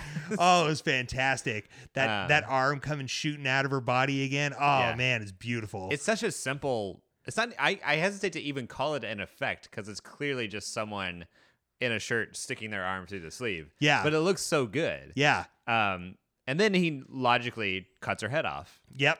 But what does she do? Grabs her fucking head off the floor. It grabs it up in one like, of my favorite movie scenes I've seen in maybe the last 15 years. Really? Where her head's sitting on the floor and her body just fucking picks it up and puts it back on her fucking shoulders. Like it's nothing. That's the shit. It was awesome. Yeah. It's really great. It was awesome. Oh, man.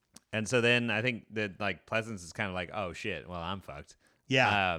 And then I guess he retreats to hide behind whatever wall or furnace it is again. Yeah. And then she, like, with her psychokinesis powers, like, squishes him up against the wall. Yeah.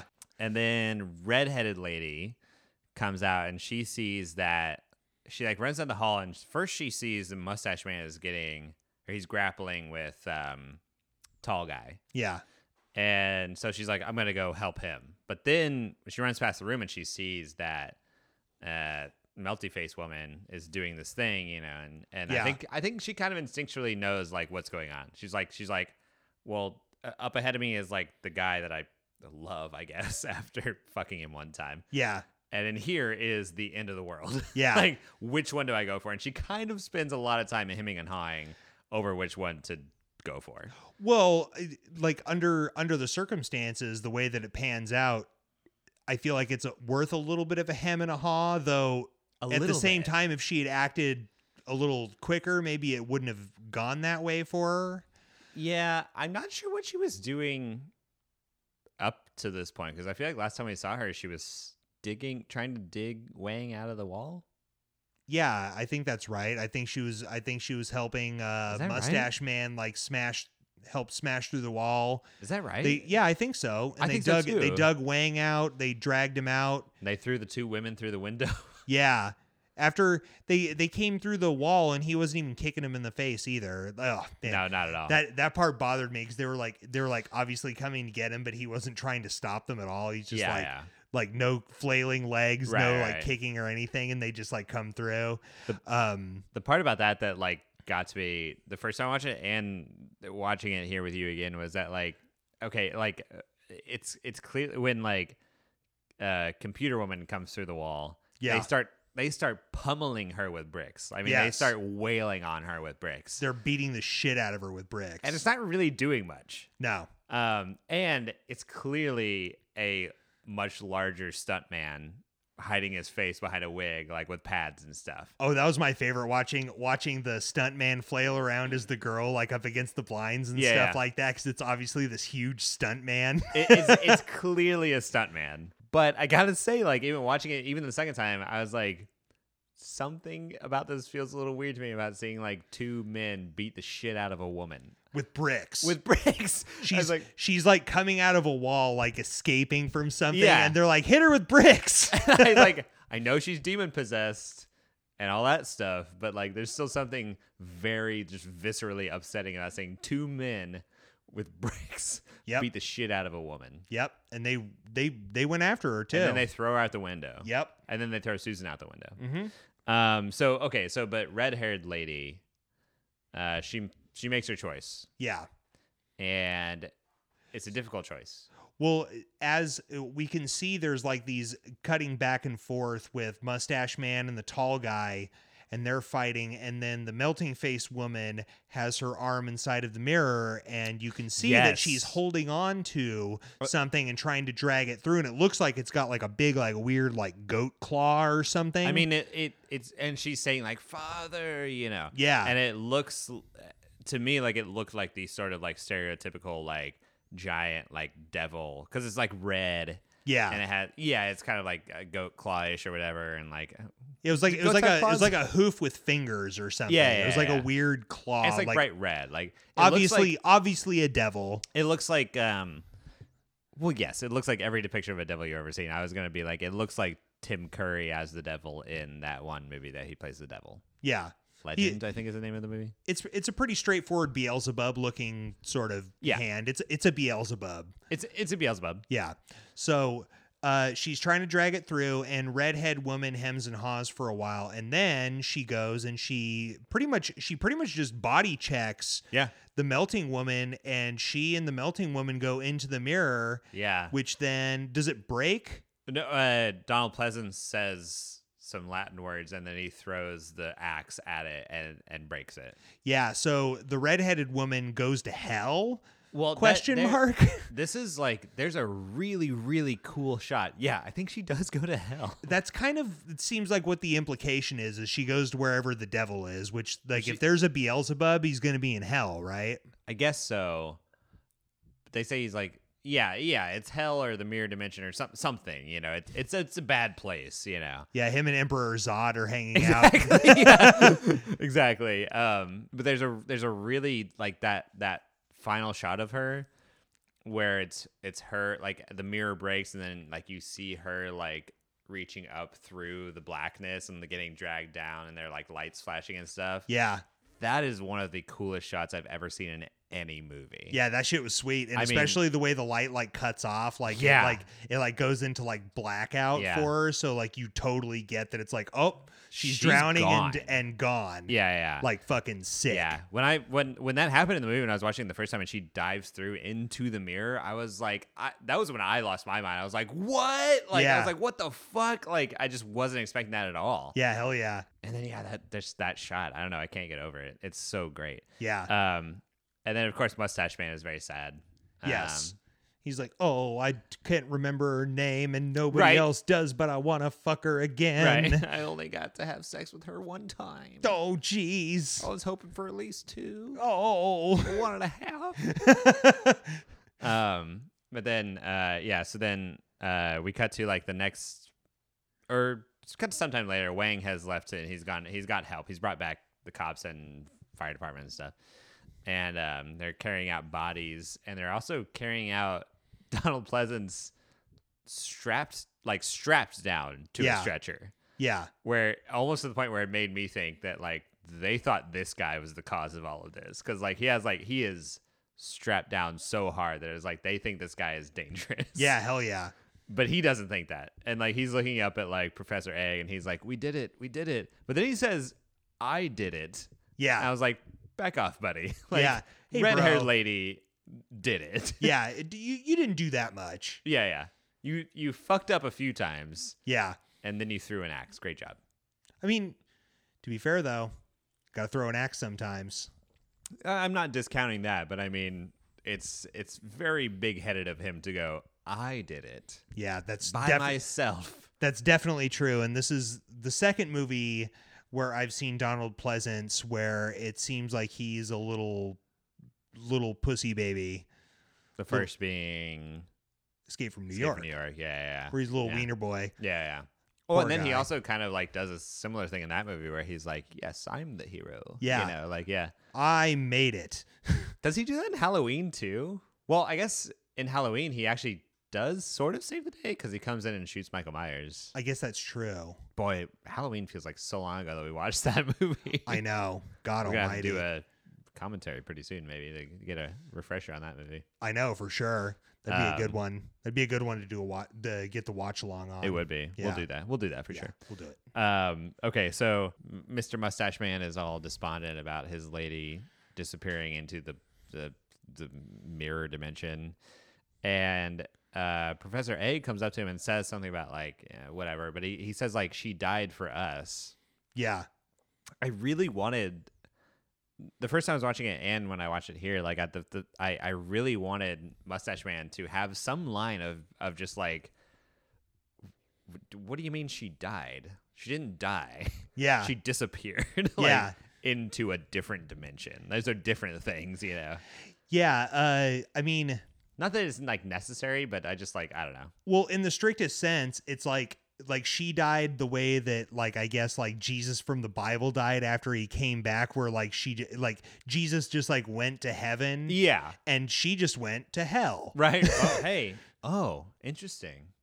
Are you saying there are religious parallels in this movie? Seems like it. Wow. I'm just going out on a limb there to say like I think that one of the characters in this movie is a priest.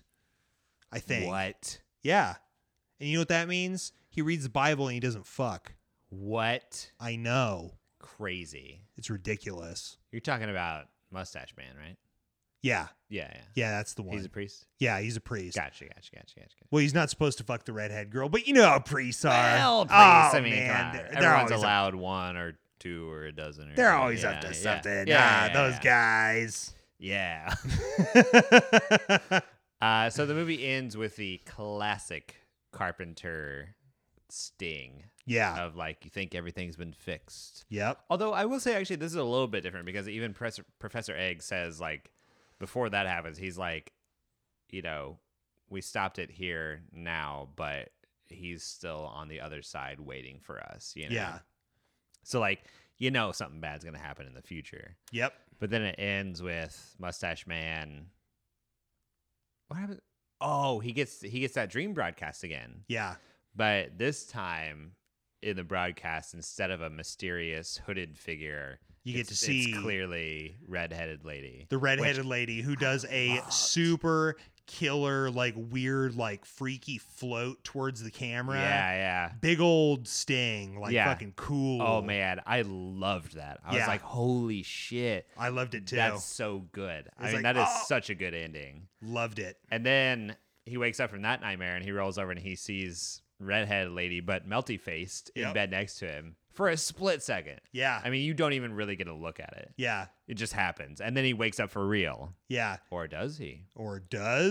And then he walks over to the mirror and slowly sticks his hand out towards it. And just before he touches it, the movie ends. Darkness. Blackout. Yeah. So good. I love this ending. I really, really like the ending. Like the movie on the whole was generally like a slow burn, but once it started hitting, it was just like boom, boom, boom. Yeah. Melty face. Right. Devil person. Like lady gets her arm chopped off and it grows back like a freaky octopus. Yeah. Like, it's cool. Yeah. It's very cool. Yeah. Okay. We got to do the Carpenter scale. Yeah. The recommendo scale. Scale. But real quick before we do that, something that I want to touch on that I feel like I've been sort of forgetting the past couple episodes, and I meant to actually do it in proper tonight. Yeah. But I didn't prepare myself well enough. But I want to just touch on it. Is the Carpenterverse? Ah, yes, the Carpenterverse. This is a segment. It's the Carpenterverse. Because this movie has huge repercussions for the Carpenterverse going forward. Lay it on us, Tate. So this movie takes place in 1987. Yeah. They stopped they stopped Satan from coming back, right? Uh-huh. The implication being, I guess, by that final nightmare that like, okay, well, Satan's still going to come back in 1999, also known as 1999. But this time in the form of redheaded lady. Mm-hmm. Right? That's what that final nightmare is saying, right? Yeah. But the very final shot of him reaching toward the mirror could implicate that maybe he's going to reach through and into the mirror universe. Yes. And bring forth the devil sooner. Yeah. Right then. Maybe. Yeah. Maybe not. But this is in 87, and what do we know happened in 1988 in the crime Carpenterverse? rose 400% in That's the right. United States. That's right. Yes. Why would that happen? Unless the devil. The devil. He came back to do bank robberies and jaywalking and bank fraud and larceny. Yeah, and petty theft. Yeah, and definitely lots of voter fraud that's real. Voter fraud that's real. Underage smoking. Everything. Oh man, driving a cab without a license. Oh, driving 2 cabs with only 1 license. What? I know. He's a real dastard. So here's what I'm saying for the Carpenterverse. Yeah. And I will do some more research before we have our next episode. But here's my theory for this time. Yeah. The devil came back at the end. Mustache Man brought the devil back. Yeah. And that's why in 88 all crime rose 400%. Mustache Man bring devil back, crime go up. Yeah, exactly. Uh-huh. And then sometime in between that and 1997, they were able to send the devil back to hell or something like that. I don't know. So devil's not a thing on Earth anymore, but the chaos and the terror that he rained down are still very much a thing on Earth in 1997 by the time we get to Escape from New York. Oh yeah. They'll have taken over Manhattan Island. Yeah. The president. Well, why do you think there's a? Sorry, what are you gonna say? Oh, I was gonna say President the Priest will crash land there. There may I will have to do some more digging, but there may be the possibility that Donald Pleasence plays the same character in Halloween, this, and hey, now you're talking. I like that. He could be Dr. Loomis throughout all of them. Yeah, that's true. I like that. Yeah, because he also says in Halloween, I think that like Michael is pure evil, and then like Michael like gets shot like 6 times, and then like it also is fine and escapes. So yeah, maybe Michael's the devil. I'm gonna have to like sort of like revise my Carpenterverse and bring the devil as a known entity into the knowledge of the previous Carpenterverse things. You know? Yeah, you're gonna have maybe the White Warlord from Assault on Precinct 13.5 is the devil. That's true. Yeah. And wasn't he also Mr. Peter Pan? Yes. Yeah. And he seems like the devil. Oh, for sure. Yeah. So, in summary, Tate's going to go home to his big wall covered in pictures and pieces of red yarn. Oh, yeah. To put together the Carpenterverse tonight. Yeah. I'm not going to sleep for the next 3 days. I like it. I respect it, and I think that you should not sleep for as long as possible. Yeah. Well, how about this? I won't sleep until we come back with our next episode. Hey, and now when you're we talking. do, I will have a revised and complete, so far, Carpenterverse for you, Andy, and for the listener. This is turning into quite the sparkling universe too. It really is. The Carpenterverse is a real MCU of sorts. Yeah, because let's not forget that it also includes the Sam Raimi Spider-Man films. And we discovered when we were doing a rewatch or not a rewatch, but a commentary of, I don't know. I'm gonna have to listen back. There was something there was another film universe that we discovered that is a part of. I think that Big Trouble in Little China overlaps with the Doom universe. Remember Remember that floating around eyeball guy? Maybe that was it. That's from the Doom video game. So I think the Doomiverse is part of the Carpenterverse. Maybe that was it. So maybe the Doom Slayer's in there. Oh, sure. Yeah. Why not? Yeah. Yeah. Well, that'll eventually bring us to Ghosts of Mars, but that's a while from now. Hey, now we're talking Mars, hell. We're going all the places. Doom style. Okay. We're ready to wrap this one up with our recommendo scale? Yeah, let's wrap this up. Tate, you want to go first? Yes. On a scale of 1 hammer to 5 hammers, 1 being I don't recommend people watch this, 5 being I do recommend people watch this, I will give this a solid I'll give this a solid 4.5.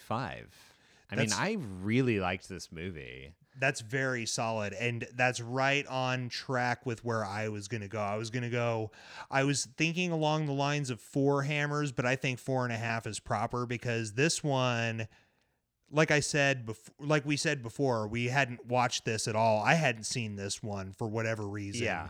And it was a real surprise, like kind of sleeper that I feel like, as far as John Carpenter movies go, people don't really talk about for his horror but it's actually really solid, like a really good movie. It's a really good movie, and it's very creepy and very unsettling, I thought. Like, just the whole mood and the whole vibe of it was very, like, disturbing, kind of. It was, like, gave me a sense of dread, which I like in horror movies. Yeah, totally. Kind of reminded me of Hereditary in that way, almost in a weird way. Like, I was getting Hereditary vibes from it. Sure. Yeah, and like you said, I don't ever hear anyone talk about this movie, and I think that's a shame. Yeah, it's a strange sort of thing. So if you're looking for a new movie to check out and you've never seen Prince of Darkness, we say watch it. Check it out. Check it out, Watch you it. idiot.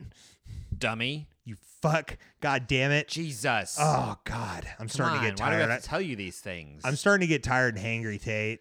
Should we wrap this up? Okay. Yeah, I guess we should. We'll just be tired and hangry at each other for the rest of the night. Okay, let's do that. Until we go to bed together. Okay. We'll get a good spoon. Yeah. Okay. You want to be big or little this time? Oh, I got to be little spoon. You're the best big spoon in the biz. I know it, baby. All right. Well, for my boss is John Carpenter, I'm Tate Chitwood. And it's me, Andy Bonney. And we'll see you next time. Good night. Bye-bye.